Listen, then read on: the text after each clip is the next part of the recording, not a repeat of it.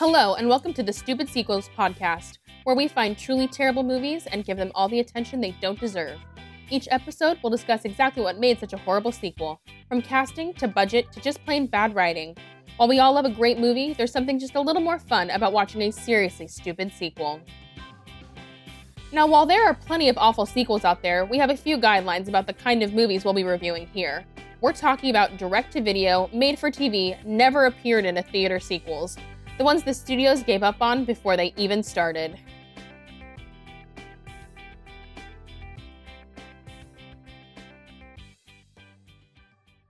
This week, my guests are Joe Rosenblum and Lars Housholder of the First Podcast, and we will be discussing the Star Wars Holiday Special, the sequel to Star Wars A New Hope.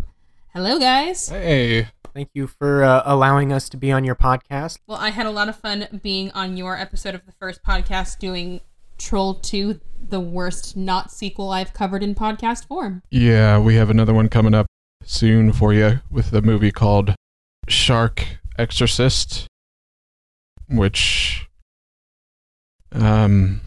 Shark Exorcist trips over itself and quickly spirals into one of the most apathetic, embarrassing, unfunny, inept, and shoddy attempts at filmmaking. Shark Exorcist is I don't actually know. This isn't a film. This is a mashup of different scenes that have very little to do with one another. Shark Exorcist. Shark Exorcist. Yes. I've never wanted to regurgitate more than watching this film. which makes Troll 2 look like a really good movie, but we'll get to that. We'll get to that once we do that episode with you in the future. Yes, and also hilariously, have you seen how the new adorable Troll movies have worked so hard to make sure the sequel is not named Troll 2? Well, it's Trolls 2, right, with an S. But it's not even Trolls 2. It's like Trolls, the worldwide tour experience. Like, the word 2 is nowhere in their title. Oh, or they're just trying to avoid the stigma. They don't want people to accidentally Google Troll 2 thinking that's it. Yeah. Exactly. All right, so we are covering one of the most notorious, I would say, well-known sequels in that, there are no legal copies of it that exist in the world. Yeah, I think if it was... If you have seen this, you have seen a bootleg. Yeah, I think it was aired once, and then they tried really hard to forget about it, and it didn't work too well. Because it's just like on the first episode of the First Podcast, we discussed something called the Streisand effect, where it's like, if people try to bury something, and George Lucas really wanted to bury this, people just get curious about what they're missing. And exactly. I think that applies here. I think morbid curiosity drives a lot of fans to check this out, even though they know what they're in for. They know it's going to be shit. They know, oh, sorry, I don't know if we can cuss on this show. Oh, go ahead. Oh, okay. They know it's going to be a piece of shit. It got 33% on Rotten Tomatoes, which is surprising. But, yeah. 1 out of 3 people liked it, I guess. Yeah. Yeah, and the original got, New Hope got 93% on Rotten Tomatoes. So you're like, it's only a 60% difference, which feels like not disparate enough the audience, between the quality of the two movies. I would not. It's a little bit less. Oh, by the way, let's speaking of 33% and 19% and, just the difference between the qualities here, what would you guys actually give the movie? Out of, let's say, out of 100. About as much effort as they put into it. Yeah. That sounds fair. I would give it a 5 out of 100. And we can talk about why, I guess, as it goes. So just running through the nuts and bolts of the movies. The original came out in 1977 with a budget of $11 million, and it made $775 million at box office. The sequel came out in 1978, so less than a year later, and had a budget of $1 million, which is just insane.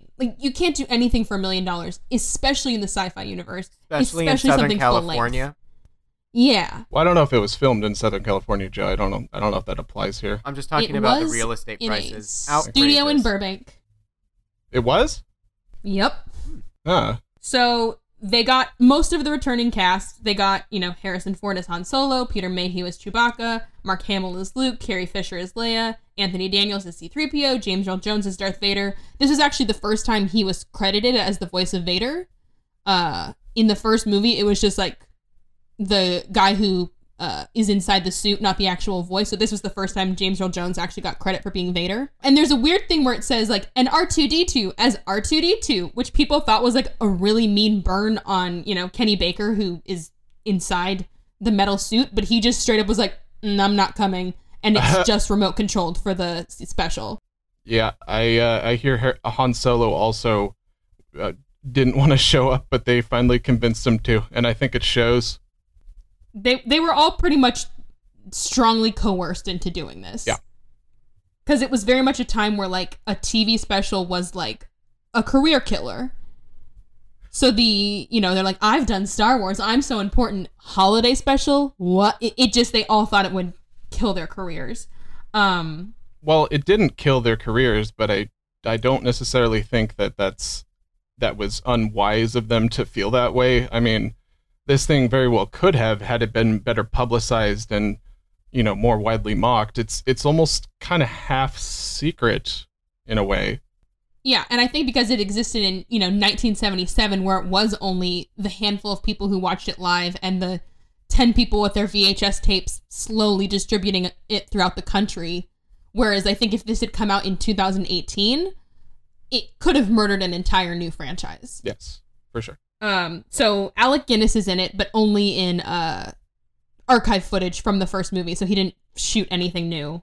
There's a lot of archive footage that they just kind of reused. Yeah. And then it's just the oddest assortment of cast members who are only in the holiday special, which is like B. Arthur, Art Carney, Diana Carroll, Jefferson Starship, Harvey Norman. It's just the weirdest, like, oh yes, kids who like space movies, they'll enjoy B. Arthur. As a lonely cantina owner, it's such bizarre casting. Yeah, there's a lot of weird, random characters that you'll never hear from again, and don't really belong there, and don't really do anything of consequence, and are mostly just television actors in universe. In the intro for the movie, when they're introducing all these characters at the beginning, it's like, now this character, now the son, now the grandpa, now the wife Wookiee. Now Lumpy, the son. Who the hell are all these people? And why is there a movie about them? Like, literally, like, as they were, like, showing all of their faces, I was just like, come on, knock on our door. Like, it just felt like every, like, 70s, like, sitcom intro. Like, it was like, this is so not Star Wars. And it's offensive to Star Wars, to be honest. Like, I'm not, like, a huge dork about that kind of stuff, but if this was considered canon, it would be just dreadful for the series. And it's kind of an argument within the, fan community of whether it is or is not canon within the universe. Because George Lucas said it wasn't, but now with the extended universe being altered with the new trilogy coming out, it is canon because they mention Life Day in the new novelization. So it lives in this weird limbo between being canon and non-canon. The good news is I don't think there's anything in this hunk of piece of shit that actually matters canon-wise. Like, it doesn't change much. I mean, except maybe that Chewbacca has a family and isn't a loner like Han Solo, but it doesn't really change much except to inform his character. Yeah.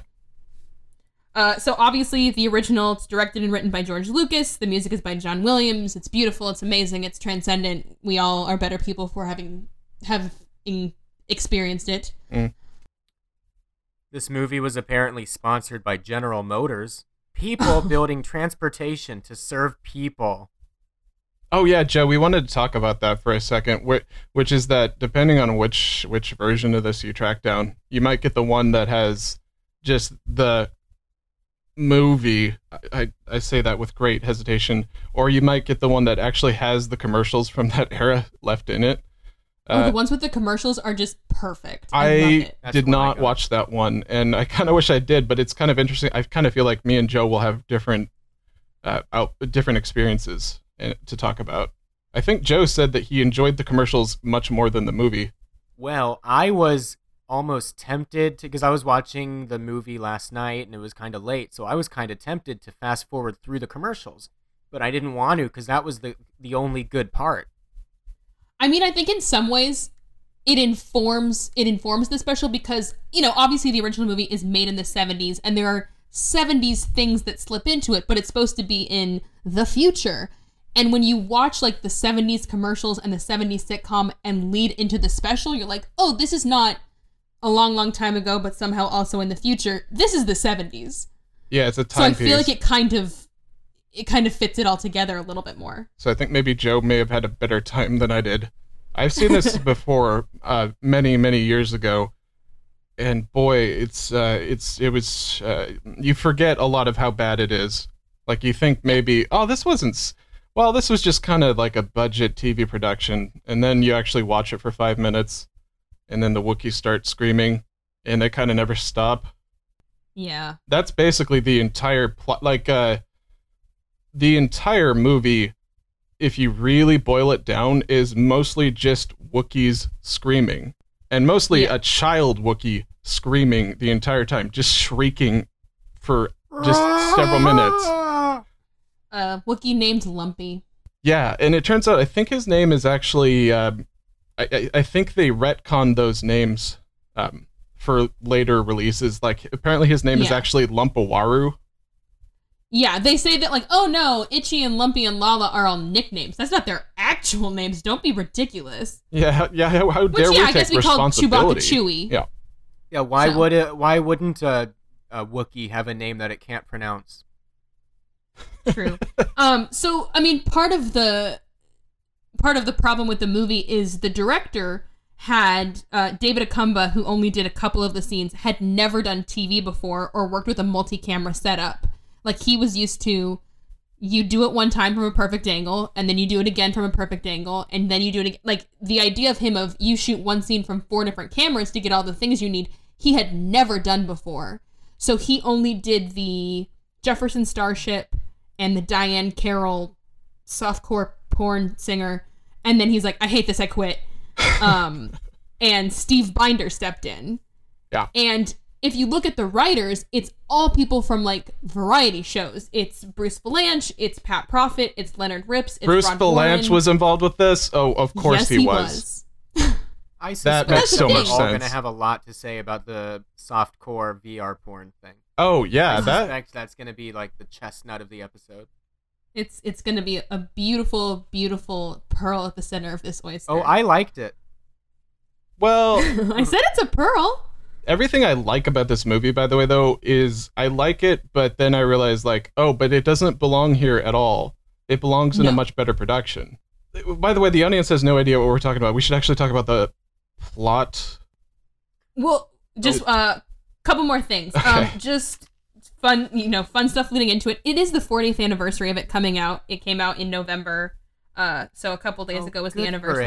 Good for it. I know, I'm so proud. And I love, like, even the things online are like, the Star Wars Holiday Special, which you can find nowhere. Definitely don't go to YouTube and type it in and find it everywhere. Is it on there? Anyway. Yeah, oh yeah, it's on YouTube. It's just the commercial-less one. And so it, like I said, it was only ever released through bootlegs. There's no release of it anywhere. You cannot pay money for it if you tried. And pretty much George Lucas's only involvement with the special was he went, what if we had like a Christmas special about Wookiees? Yeah. And he handed the director kind of the handbook on like, this is how Wookiees live. And then he pieced out. In a 1970s inspired modern apartment? Yeah. With strangely futuristic looking monitors. Like, I'm pretty sure there's like a 24-inch Asus in that apartment, and it's the one I have. Yeah. And I mean, even like they were like, obviously you can take all of the costumes and props, but they didn't teach them how to use them correctly. So half of the props are being held upside down. Any of the aliens in the cantina have to have oxygen fed into those latex masks, which they didn't know. So they just had actors passing out left and right. Yeah. Like, so even the things that they did have going for them, which was, you know, these amazing original costumes, weren't used correctly. Like, apparently Carrie Fisher walked on set and they were like, oh, here's your Leia costume. And she's like, well, where's my belt? Because this outfit comes with a belt. And they're like, no, it doesn't. She's like, I think I know. It comes with a belt. And she had to, like, go home and find a belt that kind of matched and put it on. That's weird. It was doomed from the start. And the way that they got Carrie Fisher to do the DVD commentary for the special editions, They threatened is she her? told George Lucas she would only do it if she got a copy of the holiday special. And that's how she got her copy. And she said she would put it on when she was hosting parties at her house and people wouldn't leave. People would leave? Yeah, that's how she'd empty the house. Oh my That's God, a good way to hilarious. I love Carrie Fisher. That's funny. Rest in peace, Carrie. Did you guys notice they were eating like human chocolate chip cookies in the Wookiee scene in the kitchen? I did. Like made out of humans, or that they were made for humans? No, made for like how us humans eat chocolate chip cookies. Like if you didn't know any better, you would think this was a treehouse for humans because it has human appliances, chocolate chip cookies. Well, weren't those the Wookies? I don't know. Wasn't that like their actual name? I don't know. No idea. It was out of place. No, it's true. No, yeah, they're actually called Wookies. They're native to Just Kashyyyk. zero effort put in at any turn. Why not call them Cookie Wookiees? Well, yeah, because all names suck for this. There's no way to name them. Like they couldn't just do something better. Why not call them Chocolate Wocklets? Why not just call them cookies and leave it at that? Like you don't have to have a cutesy name. Well, or why not call them? Because isn't it Wookiees eating them? Like, wouldn't it have a Wookiee name? Like No, that because they that could would pronounce? How do require any Wookiees kind pronounce of this forethought stuff, or by the way? intelligence. How does Chewbacca pronounce Chewbacca? Chewbacca. I mean, probably not. And what I find hysterical, there were subtitles written for all of the Wookiee dialogue. No. Oh. CBS was just like, nah, we're good. That might have helped us just like a tiny bit. There were fully lines and dialogue written, but because we only have it in bootleg form, we will never know what they were. Kind of makes sense because in the intro scene, it's Luke talking to. I assume that's Luke. Talking to Chewbacca, and they're seemingly just conversing for like a few minutes, and there's no way to know what Chewbacca's saying other than context clues from what Luke is saying. And I did not know how old Luke was supposed to be off the bat, like 25, 50. Like, I can't tell.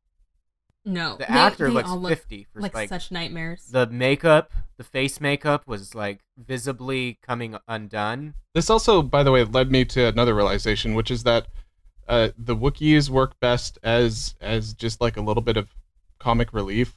They don't work well as a feature film obsession. Like they don't. No. You do not want to have four of them on screen doing everything. You want Chewbacca to show up once in a while, go like it just and then it's funny because they can play off of him because everyone understands him. That's the joke. When you turn the joke into the entire movie, it's just this happens. I'm pretty sure the director was on acid because like everything just seems like it's either directed for an audience who's on acid or the director himself was on acid. Do you remember there was a scene with terrible CGI of like tiny transparent people that are green, either green screened? We will get there. Yeah, let's take this one step at a time. Oh, I thought that was. But pretty much every cast and crew member admitted to being on all of the cocaine. Oh my God! They're like, we're not gonna lie, everybody was on all of the coke during this movie, so it doesn't make sense to any of us. I don't think I've ever seen someone's eyes as open as Mark Hamill's were. As Luke Skywalker, terrifyingly huge. Yeah, like as if he's never clothed them before at all. The whole premise of the movie is that Han and Chewie are trying to go back to Kashyyyk, which is the Wookiee planet, for Life Day, which is like Wookiee Christmas. I think it's actually Wookiee Thanksgiving. Is it? Yeah, I think that's because this was timed for Thanksgiving. I think the idea was they wanted to make something associated with Thanksgiving because everything was associated with Christmas. Sure. I feel like that there's no way that could have been like conveyed. Like, I don't know. Except for the timing of when it came out. Yeah, that's there's the no only way thing, to know that from the movie. I don't know. Maybe I just missed it. Well, yeah, there were no like actual like, oh, this is Thanksgiving on Kashyyyk. That wasn't something you have to know. Yeah. So the opening shots, you think like, oh, this may not be bad. Like it's got a TV budget, but it's the Millennium Falcon and Han and Chewie are getting shot at. They're like, oh, we're getting in trouble again. Like, you're like, okay, it's TV budget, but it's all right. And then the first 30 seconds of the special end, and that hope goes away. Literally, the first 20 minutes, nothing happens. No. By the way, most of that footage was reused from A New Hope. Absolutely. Like, the actual exciting parts, not the parts where Harrison Ford is completely phoning it in for the one or two times he needs to actually mention, Life Day and stuff and make it relevant. Yeah. So we pan in on the Wookiee treehouse painting, which somehow works in the movies, but not at all on TV, of having the painted backgrounds. Yeah. And it's just Wookiee dialogue for 4 minutes straight. Just Wookiee growls for... Yeah, it's so painful. We're not exaggerating. Listen to it.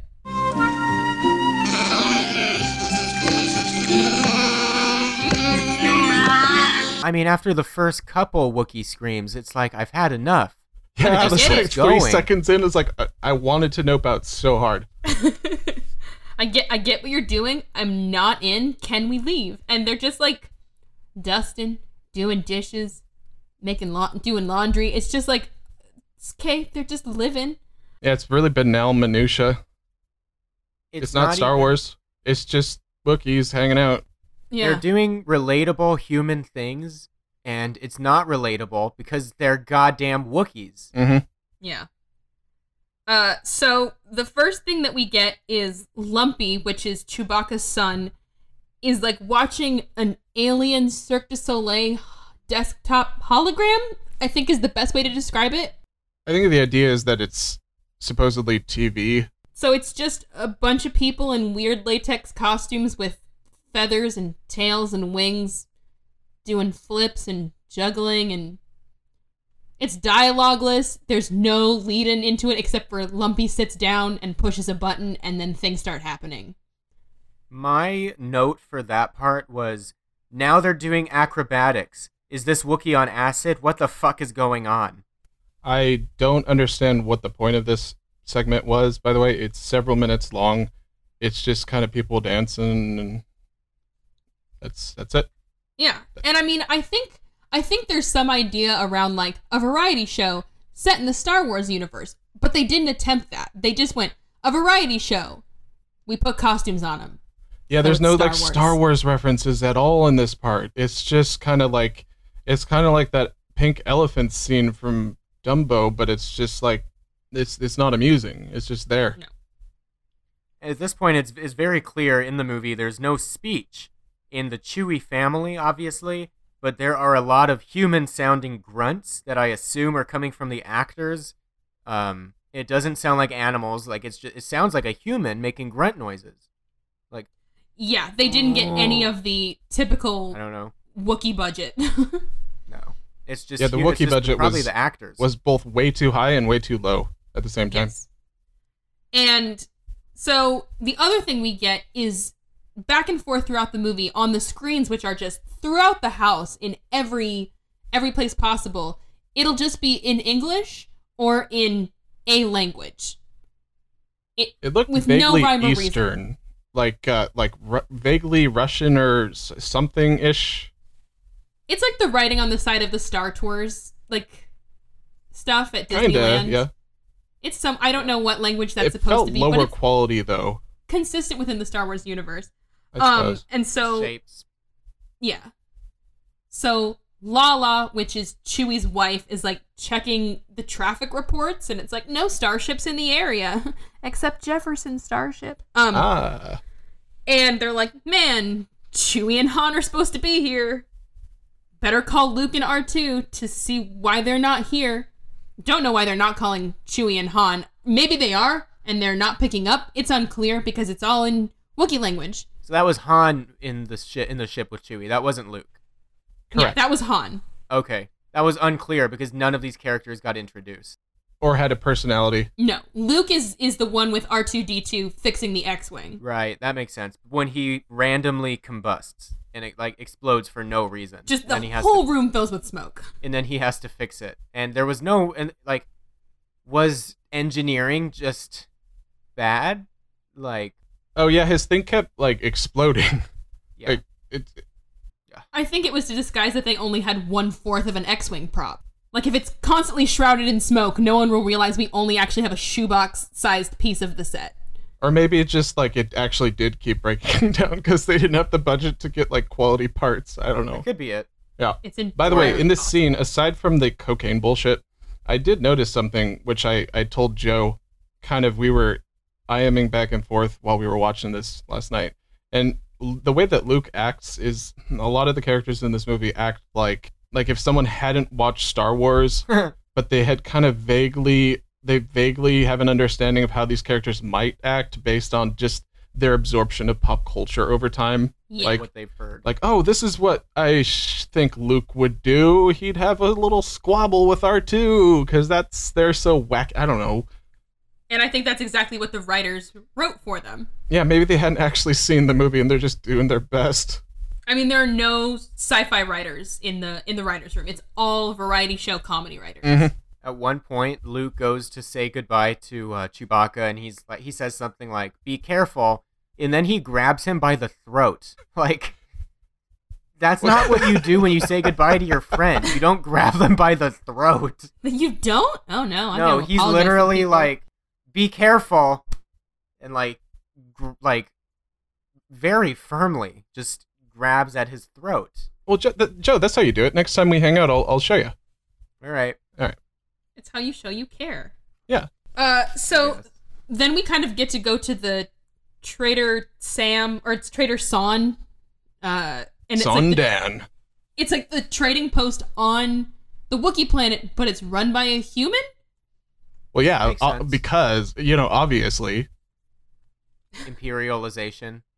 Well, no, it's Colonialism. not obvious at all. Like, there's no reason for it. Just because they needed, like, that actor, I guess.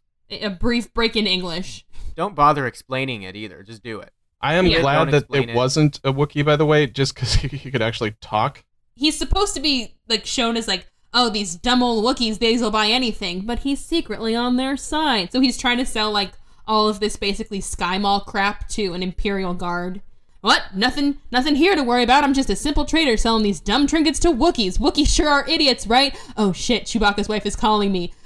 I sure do have that shaggy rug that was made by Han Solo. It was made by hand. You can see what they were going for by the way. Like, that's quite clear that they were trying to convey a stealth message, but it was delivered with a subtlety of an anvil hitting your head, so it's like it doesn't work at all. Did you guys notice what the officer said when he came in? By the way, he said, "I'm off duty. I came to look around." Like, if it were me, I would just be like, "No way, get the fuck out of here." You're what? He said he's off duty. He came to look around. Why wouldn't he just say nothing and then let the store manager think that he's just a normal customer? By the way, I guarantee you this was the conversation that made it a human running the shop. Somebody said it should be a Wookiee because it's the Wookiee planet. And then someone else said, no, it's really important that we need him to speak English to convey the plot. And then the guy said, well, we've got to explain it somehow, why it's not a Wookiee. And then he goes, no, just forget it. We'll just do it. And unfortunately, there wasn't the end of that conversation, which is like, wait, why are we making this movie? Why don't we make something better or nothing at all? That would be preferable. That didn't happen. That's too bad. Nope. Makes the room look like a masterpiece. That's hard to do. It really and truly is. And he does this like weird like con man like riff through all of the items, which is supposed to be like, listen to what a con artist he is. But he's talking about a product that doesn't exist in our universe or theirs, so I don't know if it's genuinely supposed to be a good product or if it's shit. Like, I don't know, that sounds like a good product. And he's like, but those dumb Wookiees, they'll buy anything. I'm like, oh, I would have bought that if it was a real thing. I'm a dumb Wookiee. Everybody, you got to go easy on them. They were all on cocaine. True. So. Well, that means they should be more productive, Joe. That doesn't mean that they should just be off their game. No, you're thinking of meth. Cocaine is a stimulant all the same. Active. They're just doing a lot more things. Just more off the walls. We get one brief shining moment of Darth Vader being like, we have to find the rebels. That's all I have to say. That was archive footage as well, right? Nope. He came in and recorded that. Respect. Just for that. I'll get that. Like, that's 1 point right there. And that's Darth Vader's one and only scene. Actually, I think I do remember seeing Darth Vader. Yeah, he was in there. I think it was right at this point, based on my notes, that there was another ad for General Motors, and why not?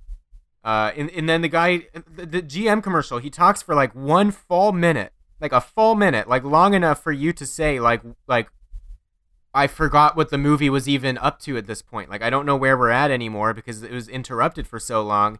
And then it ends and you're like, okay, the movie's back, but it's not, and there's like more commercials. Joe, I'm actually kind of curious, by the way. Like, was there ever a point where you weren't sure whether it was an ad or whether it was just some like random in-universe TV? Yes. At this point, as soon as that first commercial ended, I was like, oh, they're back to the movie.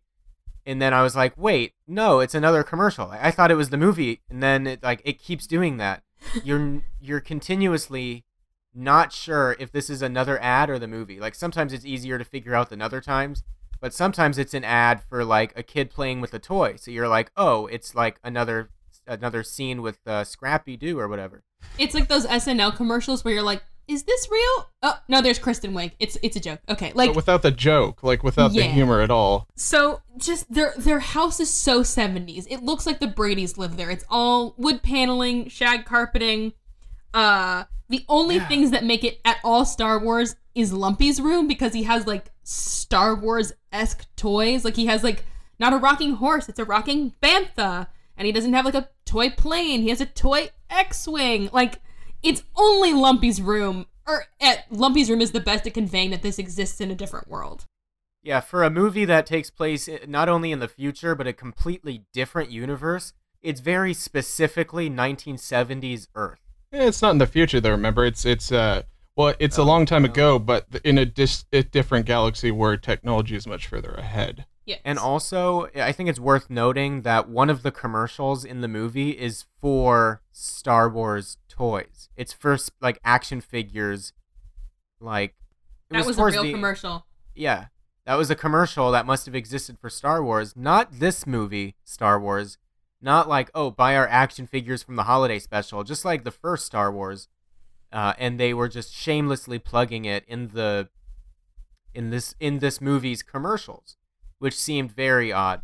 They pretty much admit the reason they made this holiday special is because they're like, we're trying to keep a 1970s attention span, which is fueled by cocaine. We should drop in a holiday special before the next movie comes out so they don't forget us. And they should have just let there be a 2-year gap between movies. Yeah, they would have been better off. Yeah. But hindsight is 2020. It's at this point, the Star Wars universe was not really established, so to be fair, you kind of have to take a look at it from that perspective where, they've had one movie that turned out to be a wild success and they want a future for it, but they're just, they're just high on cocaine. Yes. And they were coked out of their gourds. Yep. So the next like variety show in universe thing we get is like a cooking show, which is still Art Carney. It's the guy who played Trader San, but in blackface for no particular reason. Kind of creepy ass looking guy. Blackface, yeah. It's just like, I mean, it's just black, like brown skin, giant red lips, giant hair, and it's a cooking show. It's offensive, but in space. And I mean, she's cooking with 2 arms, and then a third arm emerges, and then a fourth arm emerges, and Chewbacca's wife is trying to follow, and she gets too confused, and she's like, I hate this is dumb, which I'm like, that's about how I feel about this movie. Oh, also, can I say something about why this scene is particularly bullshit? Okay, so the entire, it's all garbage, obviously, just on the surface, but also, you'd think if this was some, like, holiday special that was supposed to entertain, like, a family, that the recipe would at least be something that you could use. But it's just, like, all exotic ingredients that we have no reference for in the real world. She's just saying, like, well, now you put in some bantha butt, and then you get a little gherkin root or whatever. I don't know. Like, it's completely useless to the audience. Like, it doesn't mean anything to you at all. What's the point? Well, when the wife Wookiee turns off the modern-looking TV in frustration, it just made me think, like, don't worry. Like, it's fine. This whole world was obviously meant for humans, from the cooking show to the 2018-looking monitors. Well, humans with 4 arms, though. Yeah. Apparently. Well, it was not.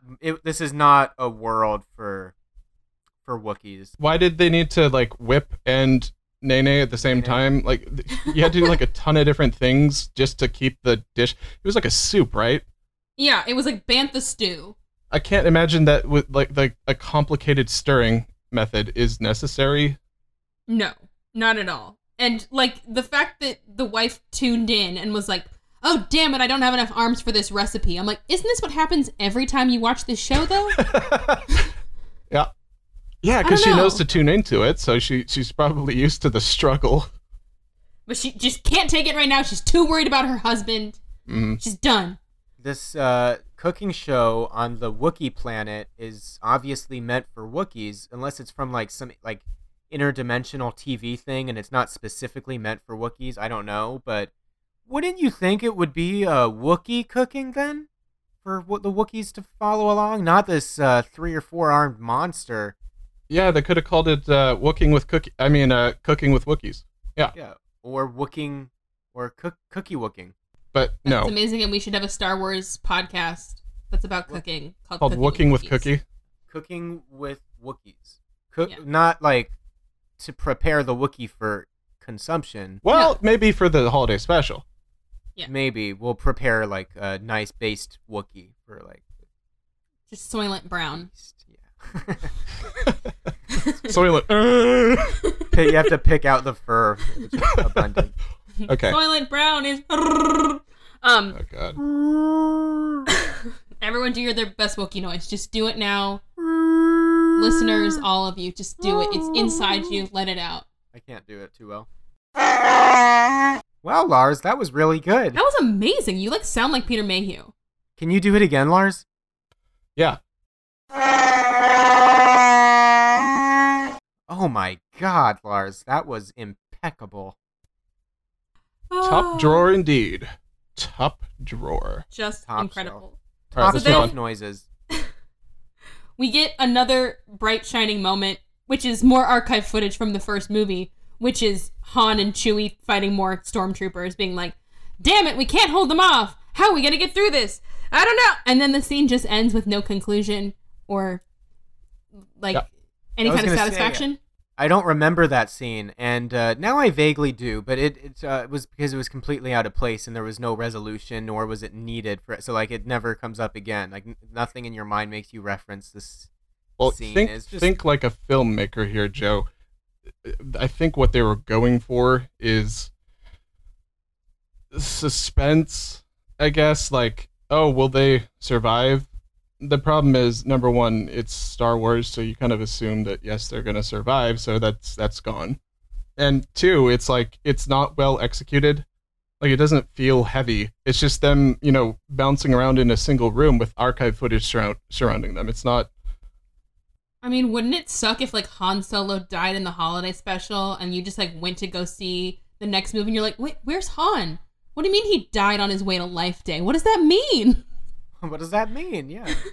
I guess it's a good thing nothing important happened in this movie that would change the Star Wars universe. No, I just remember when I was watching the prequel trilogy and all of a sudden Anakin got that sweet eye scar between movies and I'm like, what the fuck happened? And everyone's like, the Clone Wars. I'm like, I don't have cable. What?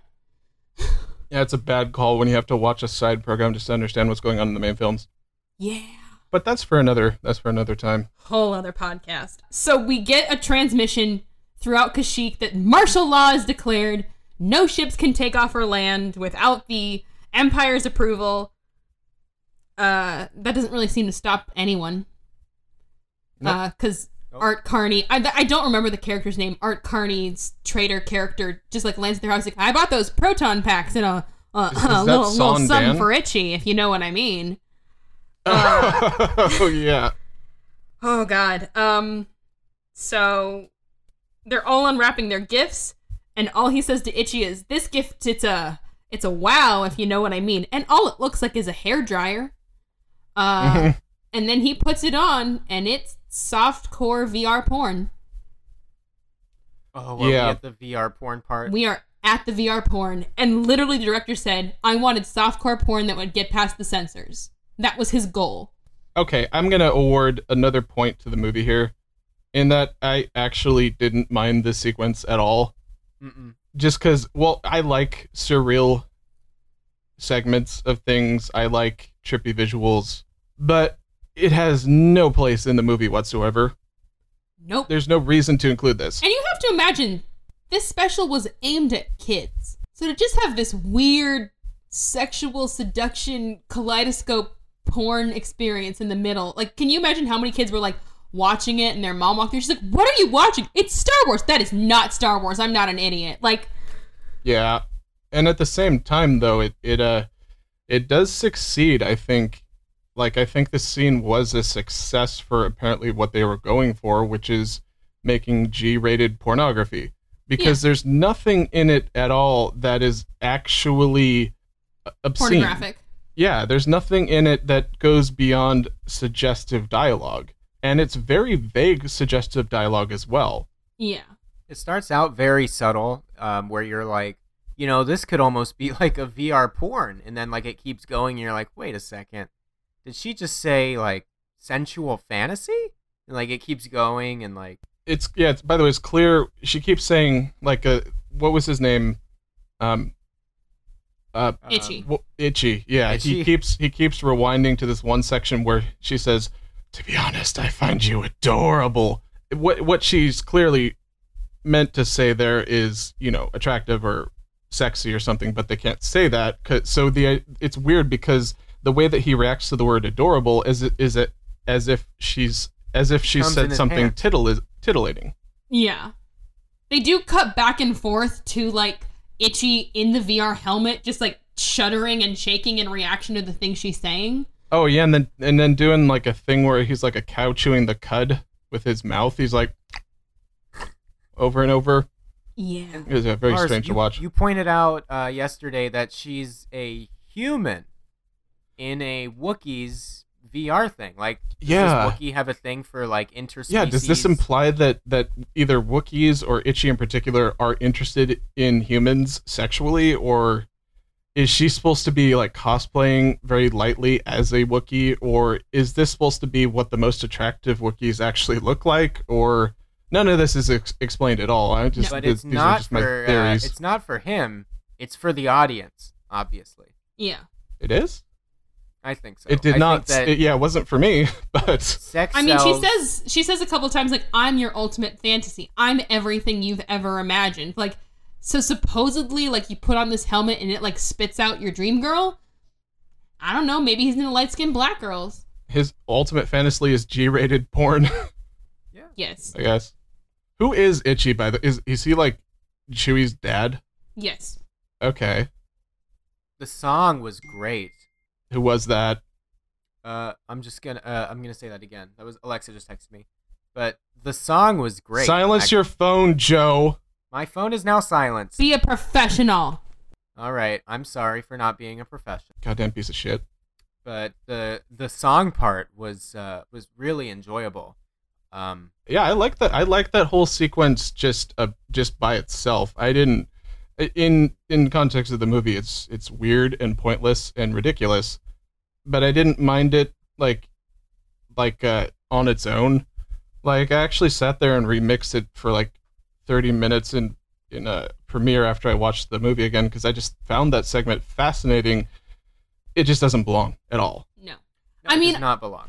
I have to say, there's this ongoing joke, I don't know, aesthetic throughout the movie, that the tech they have is either, like, old or broken or it doesn't work quite right. Oh, so, like, yep, anything they watch, like, skips or jumps or, like, shudders or repeats and loops, which is just this very surreal feeling as you're watching it.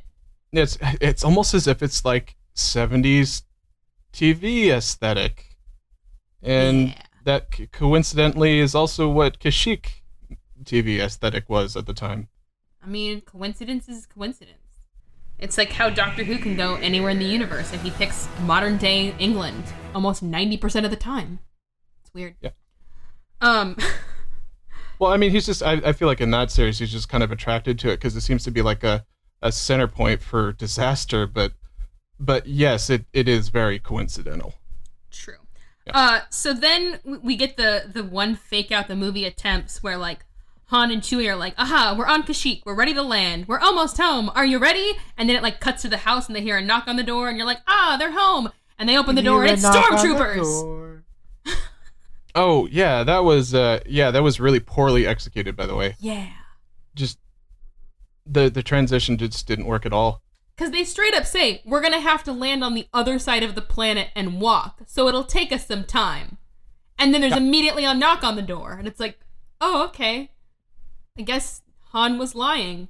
Or, oh, no, it's just stormtroopers. Yeah, I really like in movies, and I say movies without hesitation for anything else. I have to say it with hesitation for this. When they very subtly drop hints as to what's about to happen, and you realize that the characters were foolish in some way, and oh, wow, that actually does make sense. That's a great twist. This is not one of them.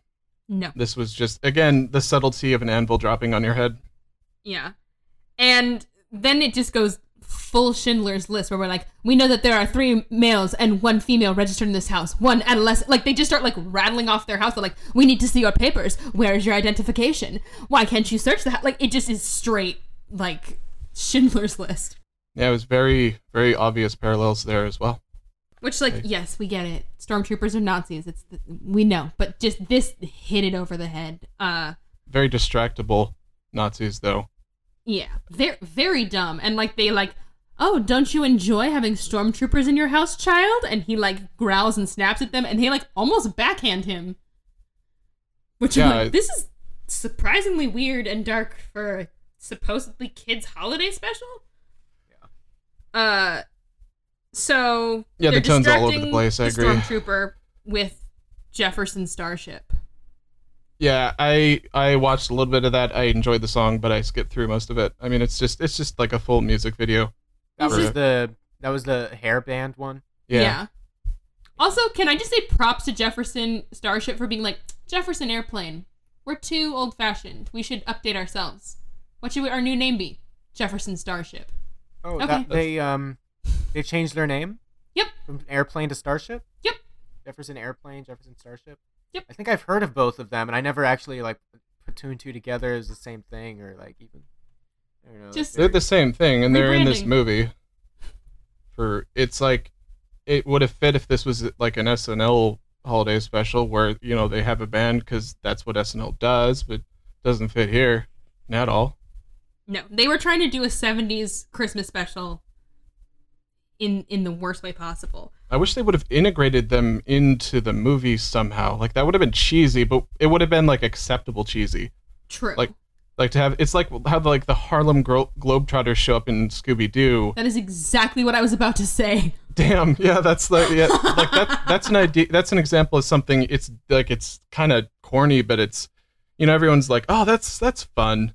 This isn't fun. We've accepted that level of corny. Yeah. But there's no attempt to do that. It's not like, here's B. Arthur. It's like, no, I'm a lonely cantina owner. We have come to the Boba Fett cartoon.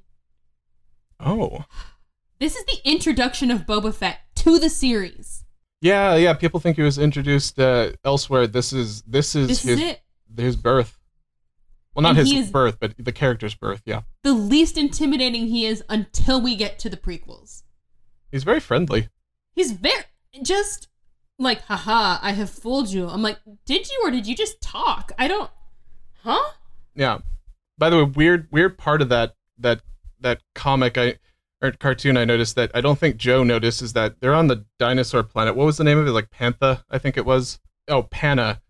And there's this dinosaur that's about to eat their ship, and the dinosaur takes a bite out of the ship, which was weird.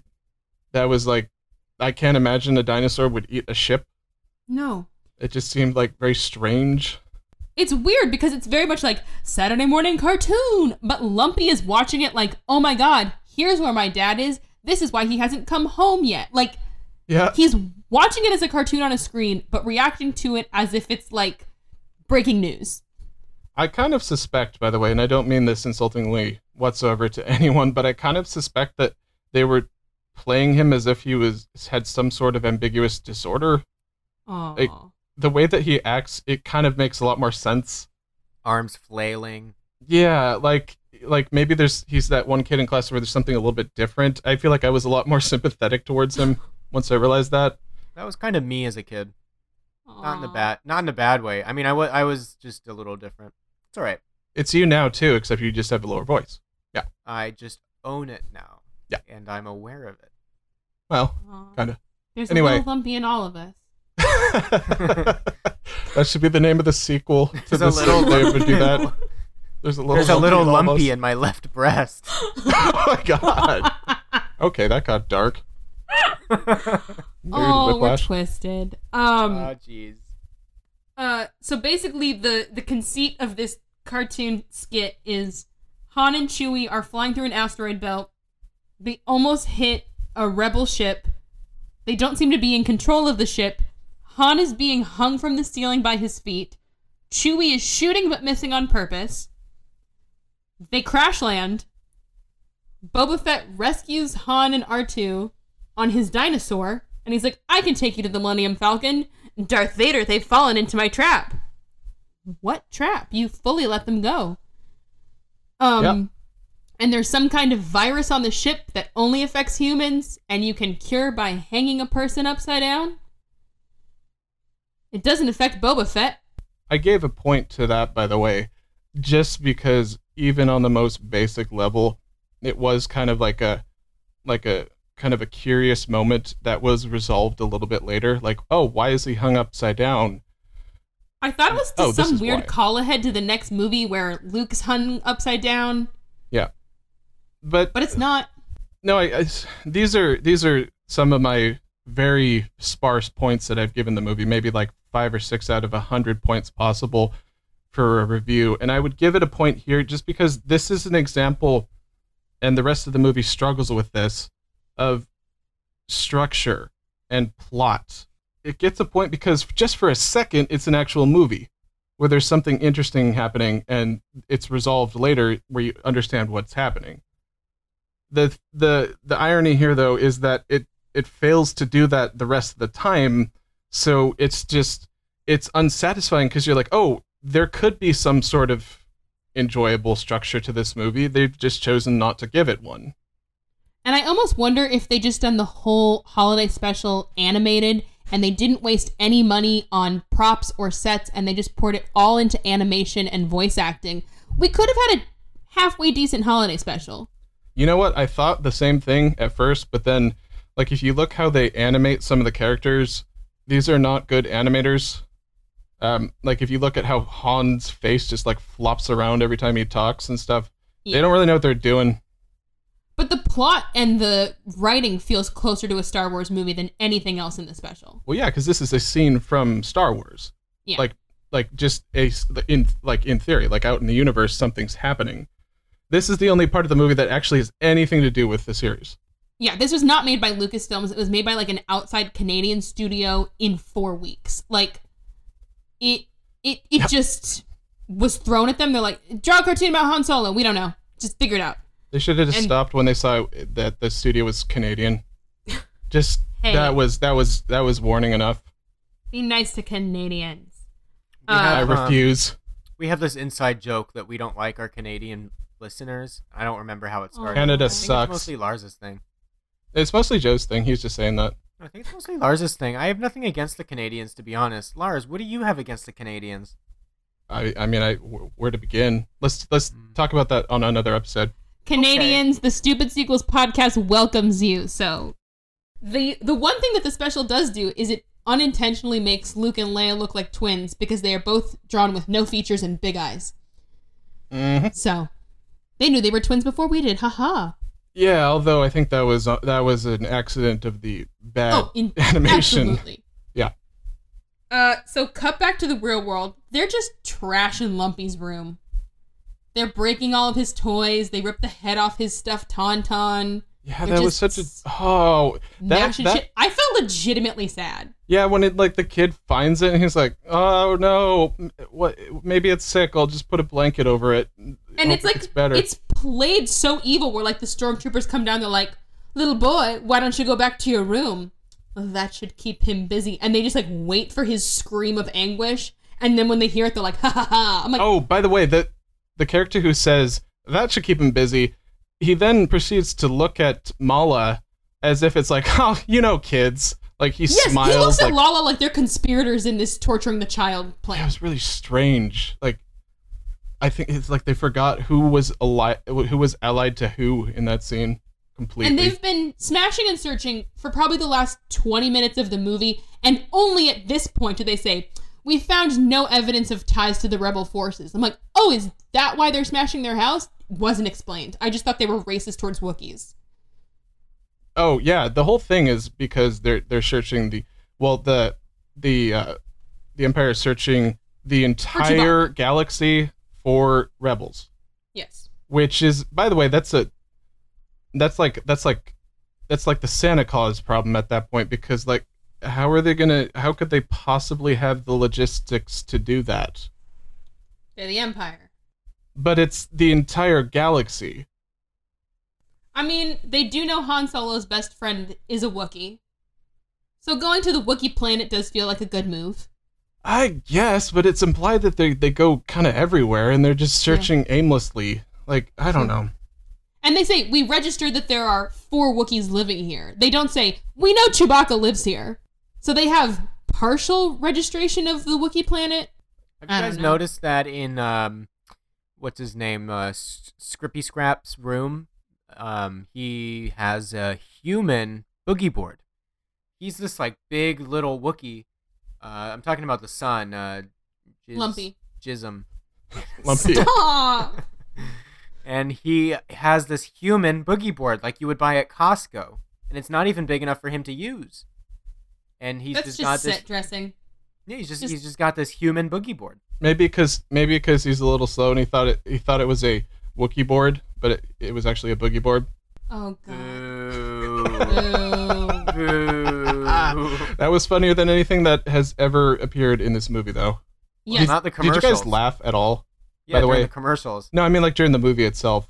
I laughed at things, but not things you were supposed to laugh at. Right, yeah. And as far as Star Wars merchandising goes, get me a rocking tauntaun. I'd full buy one of those. With the head pre-ripped off or not? Detachable. Okay. I want to hear Lumpy's scream of anguish every time I pull the head off, though. Are you sure about that? Yes. All right, let's move on. We're spiraling out of control like the we're just spiraling. director on Cocaine. Spiraling out of control like the director on Cocaine when he makes this movie. Next, we go to this weird National Geographic. Okay, it's like they say it, they realize how stupid it sounds, and they like preemptively qualify it in their own dialogue. They're like, we're going to show you life on Tatooine to show you how much Tatooine sucks because they're not under Empire rule, to show you how great living in the Empire is. The rest of this dialogue will be shown without commentary so as to best immerse you in their world. Okay, that was a lot. And then it's just like kind of like B-roll of people walking around Tatooine, and then we're in the cantina.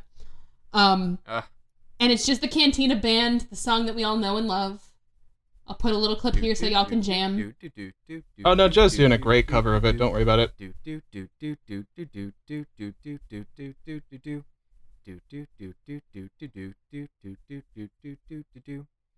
Beautiful. He's gonna keep going until you tell him to stop. What the audience doesn't know is Joe did that for a full 15 minutes. We just cut it down. So we meet B. Arthur, who is playing... I don't remember her name. Achmina or something? Oh, the bartender? Yeah. Akmyrna. Oh, this scene was crazy. Oh, yeah, this scene was weird, man. Like, just... And so she's filling up people's drinks, and then a third... No, it's not Art Carney. It's the other guy, Harvey Korman. And she's she's saying to people, like innocent things that you would say, like, thanks, come again, I'll see you next time, stuff like that. Like, ordinary things. Yeah, and he's, like, got a flower for her, and he's like, the last time I was here, I heard those 6 magical words, and I knew that you loved me, too.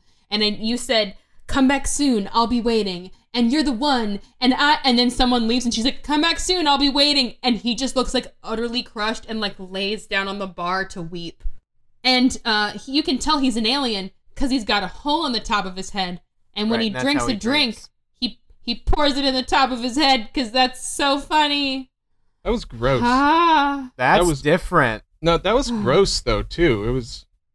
like, really and truly gross. It wasn't necessary at all, either. Like, if they just made him without that weird head thing, it would have been fine, I guess. Well, not fine, but it wouldn't have been as bad. True. It was unnecessarily bad additions to the... And this is the scene where, like, every actor was passing out left and right because they didn't wear the costumes right. Which is why there's so many, like, very tight shots of just B. Arthur and then very quick panning shots of the whole room and then back tight on B. Arthur. But basically this announcement goes out. They're like, there's a curfew on Tatooine. Everybody's got to go home or we'll, like, shoot you in the face. And B. Arthur's like, well, you heard him. You need to leave. Please leave. Did you guys not hear the stormtroopers? It's martial law. Please leave. Okay, everyone can have one more drink and then you can leave. And they all have one more drink and she sings a sad, sad song. And then she bills it to the Empire. Yeah. Well, this was confusing. You mentioned, like, several times that there are a ton of wardrobe errors. Did they not have any pickup shots for this at all? Nope. Like, why wouldn't they? Because that would require any kind of effort or care being put into this project. I guess, man. Like, I feel like if I was on the staff for this, I guess I approach everything in life where I'm like, well, if I'm going to do this, I might as well make the best of it and try to come up with something good. And that's I guess the Lars approach. But that's the thing. They couldn't put any of these actors in costume for longer than 15 minutes. There was no time to do it because people would just pass out. So she finally sings this whole song to them. And then it's like they didn't write the last verse because she sings the entire last verse, but it's just da da da da da da da da da da da da da. Yeah, I was like, the lyrics are really good. Just da da da da da. They're like, we'll fill this in later. Shit, it reminds me of that today? scene in Troll 2 where they're just like going la la la la la la la and clapping. Yep. You remember? We should all do our clapping again. Let's do. Ready? In sync. La Clapping. la la la la la la. If you don't understand that, go watch the episode where Chelsea recorded with us on our show, the first podcast. We'll put a link. It's horrendous and it's amazing, and you should all listen. You can get all of our episodes at Linktree. It's linktr.ee/T1podcast. We won't go into a whole spiel because this is not our show. Go ahead. No. We'll get into plug. it later. So the toy or the present that Lumpy got from the trader was an international transistor translator. And it comes with like an instructional video, but like the android who made the instructional video is malfunctioning. Yeah. And it's this like weird, like I Love Lucy level of physical humor where like it's trying to point to things, but its finger falls asleep and it has to like lift up its own finger, or like its mouth will fall sideways and it has to like bring it back. Really quick, I just wanted to read this one note that I had about the last scene where she's singing to everybody. I prefer the VR porn lady. Yeah. I don't know. I thought that was a better song. Anyway, getting More back to the captivating. actual structure of this episode, no thanks to Joe, I have a very specific problem with this scene. And to be honest, it's not that I mind the aesthetic itself of having an android that's kind of malfunctioning every once in a while. That does make sense, as it seems appropriate to the time period of filmmaking. Mm-hmm. That's fine, I guess. But where it doesn't work in this movie, well, again, I use movie very liberally. It's an instructional video. So you kind of, like, I feel like someone who was watching this would wonder, is this correct information at all? Like, it doesn't seem to be competently helping me do this. I feel like it'd be a very frustrating video to watch. And the lead into the instructional video is, just so you know, the blah blah blah brand of androids are faulty and are not made by our company. So do not think that the quality of this android is indicative of our transistor. They should have got the VR porn lady to do it instead. Would have been much better. It's like they answered the questions that we had that were completely unimportant. Mm-hmm. What did that device do again, by the way? It was similar to the VR porn helmet in that it lets you watch VR porn, I assume. I have no idea. It could translate and transmit to any language anywhere in the universe, which Lumpy is very clever, and he like broadcasts on the stormtrooper frequency, like, return to base, and he gets all the stormtroopers to leave his house. Oh, so it was just a giant plot coupon was handed to him at that point. Yeah, but he's such a dumbass because he has his back to the stairs that the stormtroopers come up, so he's like broadcasting over and over, like, return to base. and a stormtrooper comes up the stairs. He looks over his shoulder, screams. The stormtrooper picks it up, smashes it down, and then is, like, leading Lumpy out the door to his doom to, like, execute him, I'm guessing. Mm-hmm. But who's at the front door, y'all? It's Stormtroopers. Chewie. No. They made it. Oh, good. And they immediately commit murder and throw a stormtrooper off a ledge. He dead. The end. Why wouldn't they? I mean, a dead stormtrooper outside your front door may raise some suspicion. It's not murder if the Wilhelm scream plays, though. There is a Wilhelm scream. By the way, doesn't the stormtrooper die because of a fake out? Like, he didn't actually, like, doesn't the stormtrooper try to like tackle him and it doesn't work out? It's like the most slow-mo awkward fight scene. Mm-hmm.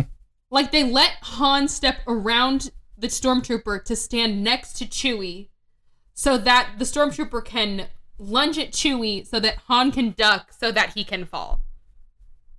Well, it's weird.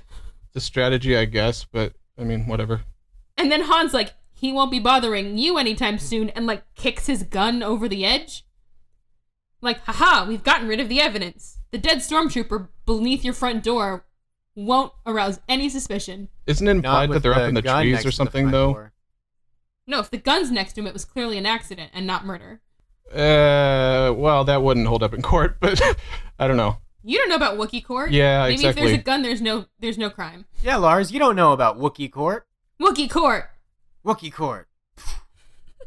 Now for your next episode of Wookiee Court, the Judge Wookiee is going to be seeing the two plaintiff Wookiees, Lars Wookiee and Chelsea Wookiee. Chelsea Wookiee is saying that Lars Wookiee is shot and killed her husband. Let's begin. This is a great idea, Joe, but we don't have time for it. Nope. Moving Sorry on. to shut you down. Now time for a commercial break. It's almost done. We're so close. Mm-hmm. That's what I was thinking the whole time of the movie. Like, just a few more minutes. We're almost done. We're almost free. Mm-hmm. So immediately the court comes at Colin and they're like, Stormtrooper BH7599 is missing. We're gonna go looking for him. So if you know where he is, better watch out. And then the traitor guy's like, aha, it's always helpful to have ID. And he like pulls out a secret ID and scans it in the computer. And he's like, Imperial Spy 1234. I know where the stormtrooper is. He robbed this poor Wookiee's house and ran into the hills. So don't worry about it. And they're like, checks out. And he's like, haha, they think I'm on their side, but you know I'm on yours. God, this and movie's that so whole stupid. worry is resolved. Oh, good. Oh, that's so good. And then we get the Life Day ceremony. They straight up ran out of money, which is why there's no set. It's just black space with lights around them. Those are just candles they bought at the dollar store. They didn't have enough Wookiee costumes, so only the 4 main characters have actual Wookiee masks. But they didn't have the Wookiee suits for another day, which is why they put them in the brown cloaks. And all of the other Wookiees in that room are in store-bought rubber Wookiee masks, which is why the whole scene is shot through a Vaseline lens. That's why they did that? Yep. That's why all the Wookiees are in cloaks, because they couldn't afford any more Wookiee suits. Oh, is that what those red things were? Yup. I was like, what the hell is this, like, these tiny little red action figures? I did not know what was going on. And they were, like, marching into some star that looks like Sirius B. Like a bright blue star. I could not even tell what the fuck was going on. And then Leia and Han and Luke and R2 and C-3PO were there. We're like, we know this is a very sacred holiday for you Wookiees, but we're glad we could be here to celebrate with you. And then Leia sings Happy Life Day, which is vaguely the tune of the Star Wars theme song. And apparently this is how they convinced Carrie Fisher to do the movie. She said, I'll only do it if you let me sing. I'm like, I will only do it if I don't have to sing. Why would this be your bargaining chip, girl? Maybe she said, well, maybe when she said that, it was implied that in her head she thought, like, oh, I meant a good song that could show off my talents. Or maybe she thought, like, if I make them make me sing, they'll never make me do it. It's the very Carrie Fisher thing. I guess this is her producers. She has this like little speech about like peace in the universe, and then she sings her song, and then there's just like a montage of clips from the movie, and then they all sit down to dinner. The end. The grand conclusion of the Star Wars holiday special. Well, does it really end, or does it just kind of stop? It just stops. Yeah. Because I feel like if a movie doesn't have a plot, I feel like it just stops. It doesn't end. Things just happen and then it stops. It's happening and then it's not happening. I do want to say that I liked Carrie Fisher's singing a little bit. It was not bad, just the song was awful. You know what I prefer? I got a thing for divas, Joe, I think. You know what I prefer? The VR porn song. That was a great song. That was okay. I was into that song. You know what, Joe? I'm gonna challenge you on that one. Okay. So picture this: you're in an office of 12 people, and there's 6 men, 6 women, and you've been working there for about 4 months, and you work there every day full time. Now, let's say that you gradually over time you start to think, oh, this one female coworker is actually really hot. Oh no! But the thing is she really hot, or is she just office hot? Is it just because she's there and she's the most attractive? What I'm saying is that song really good, or is it just office good? Is it just like the best that this shit show has to offer? Okay, but I have to say, of the movies in this special, which is the Carrie Fisher song, the Cantina Sad Bar song, the softcore porn song, and the Jefferson Starship song, what's your ranking from best to worst? VR porn, Jefferson Starship, Carrie Fisher Cantina. That's mine.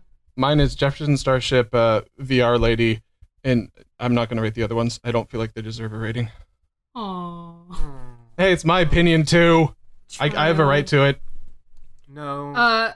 I'm going to fill in for Lars here.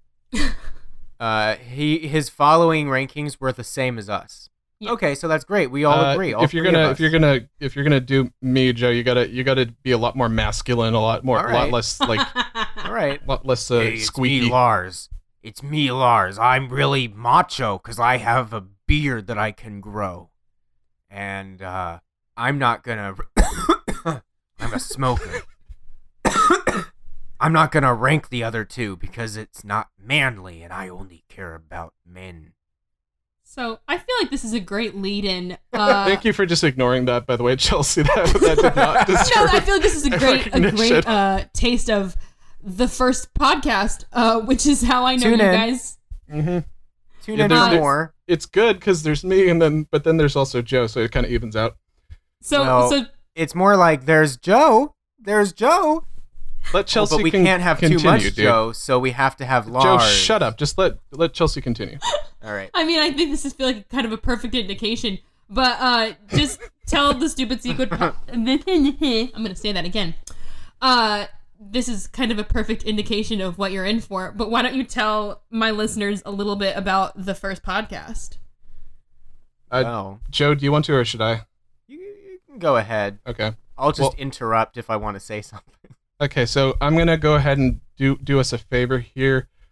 1, 2, 3. Okay, Joe's muted on the Discord server right now, so I'm gonna go ahead and give the just a bit of a summary. Chelsea actually did an episode with us on the first podcast where we reviewed Troll 2. It was similarly bad, but in very different ways. Both of these movies really sucked, and so we had her on because she does stupid sequels, and Troll 2 is not technically a sequel to the original Troll. It's a Goblin movie with Troll added to it for marketing purposes, I guess.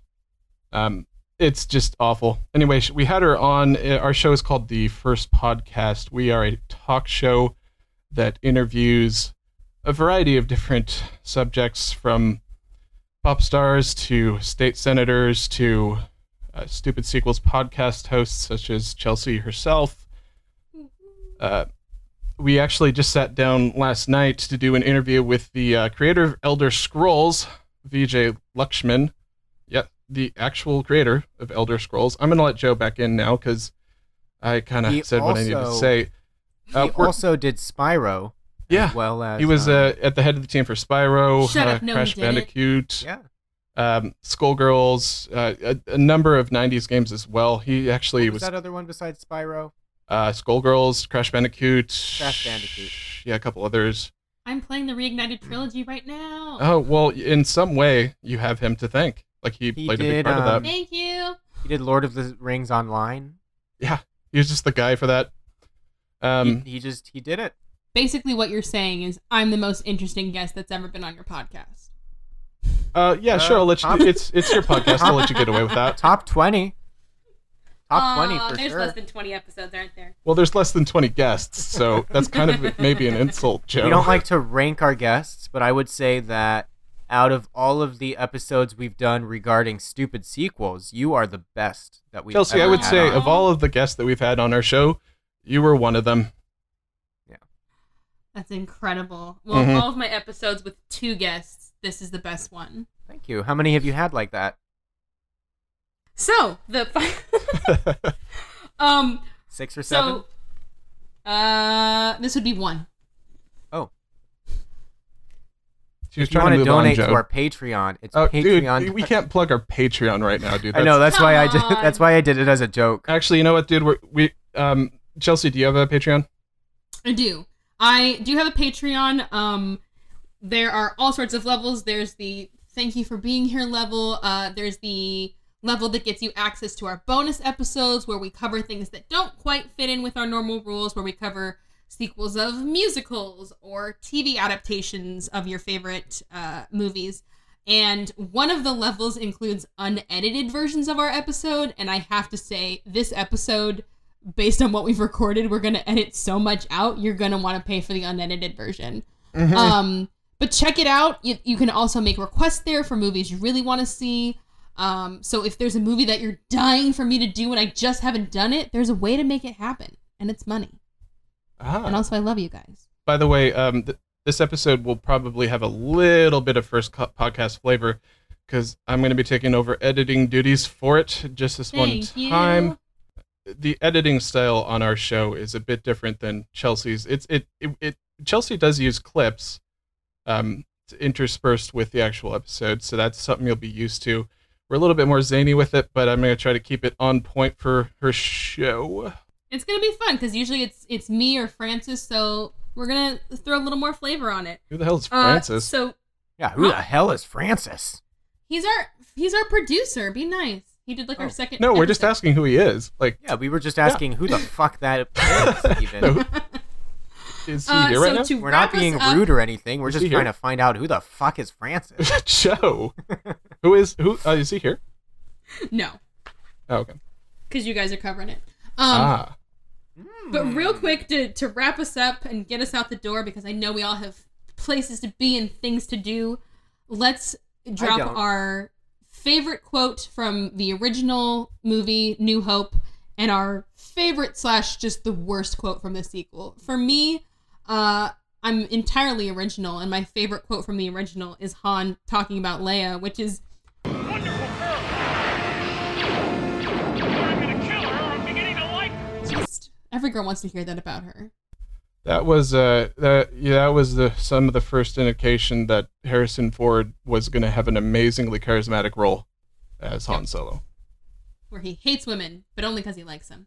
And my favorite quote from the sequel: "This holiday is yours, but we all share with you the hope that this day brings us closer to freedom and to harmony and to peace.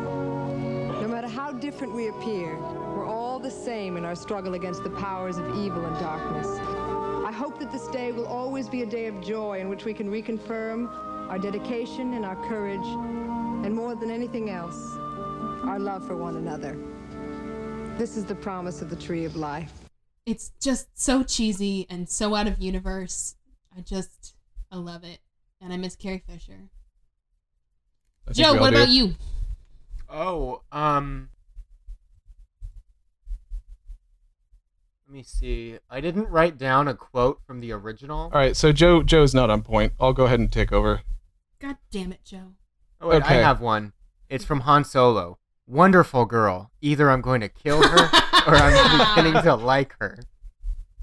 That's a good way to describe Joe's just latching onto other people's ideas because he doesn't have any of his own. Oh, actually, I changed it. My favorite quote is this. People building transportation to serve people. I knew it. I knew it was going to be General Motors. General Motors. Oh, God damn it. All right, Lars, wrap us up. Okay. What you got? Wrap it and tap it, Lars. Come on. C-3PO says to R2-D2. Don't you call me a mindless philosopher, you overweight glob of grease. That is a fresh one. My favorite quote, is, I don't know, the most amusing one to me was, I'll tell you a secret. I find you adorable. I'll tell you a secret. I find you adorable. I find you adorable. I find you adorable. This is said by the VR porn lady, and so much VR porn. Itchy proceeds to rewind this sequence like 5 times because apparently it's the horniest thing he's ever heard. And I think that kind of sums up the entire movie where you have a Wookiee watching G-rated VR porn and rewinding it over and over again and smacking his lips like a cow. I'm going to watch this movie on repeat. Well, one of the scenes. We know what Joe's going to do tonight. You know there's slutty fan fiction of that VR porn somewhere in the universe. Oh, thank God. I just have to find it. So where can people find the first podcast on social media? Okay, so if you we're guys not on social media.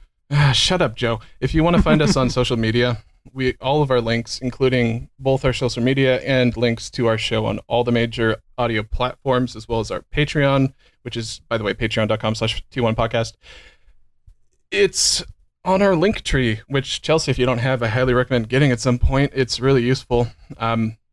Link tree. That's linktr.ee/T1podcast if you want to check out our show. I'll also have Chelsea include a link to the episode that we recorded with her for our show, which was... if you check out the description of this episode, yep. I'll put their link tree and also a link to the episode I did with their podcast. It's called Straight Outta Nilbog, and it's a funny one. We're also going to be recording an episode with Chelsea once again. She's going to be a repeat guest, in which we're going to review a movie called Shark Exorcist, which I can easily say without a shred of hesitation whatsoever that it is the absolute worst movie I have ever seen. Just by I have to far. rewatch this movie because we had already watched it once because we were going to talk about it. And the next day came and somebody mentioned it, and I had not even recalled that we had watched it the day before. So it left so little of an impression. I didn't even remember the following day. Let's not talk about why, because I want to talk about that on the episode. But yeah, it is the worst movie I have ever seen. Forward to it. Yeah. So thanks so much for joining us for our holiday, Christmas, Kwanzaa, Hanukkah, winter solstice special. Shamalama ding dong. Anything else you celebrate? Happy Hanukkah. We look forward to seeing you in the new year. Joe, Lars, thank you so much for watching this horrible, horrible movie with me. Thank you for joining us and for letting us. I object to calling it a movie, but yes, yes. All right, that wraps up the episode of the Stupid Sequels podcast. So, see you around, guys. Latest on the Menjay.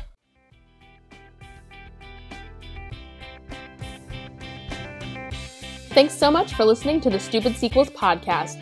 Please subscribe and review so everyone can find us on iTunes. You can find us on Twitter at StupidSequels2 or email us at stupidsequelspodcast@gmail.com. Every episode is made possible by our sound engineer, Francis Gacod. Our logo was designed by Nicole Wiseman at Wise Shots, and you can find me online at Callie Blair on Twitter and pretty much everywhere else. And remember, even though these movies are stupid, deep down, we really love them.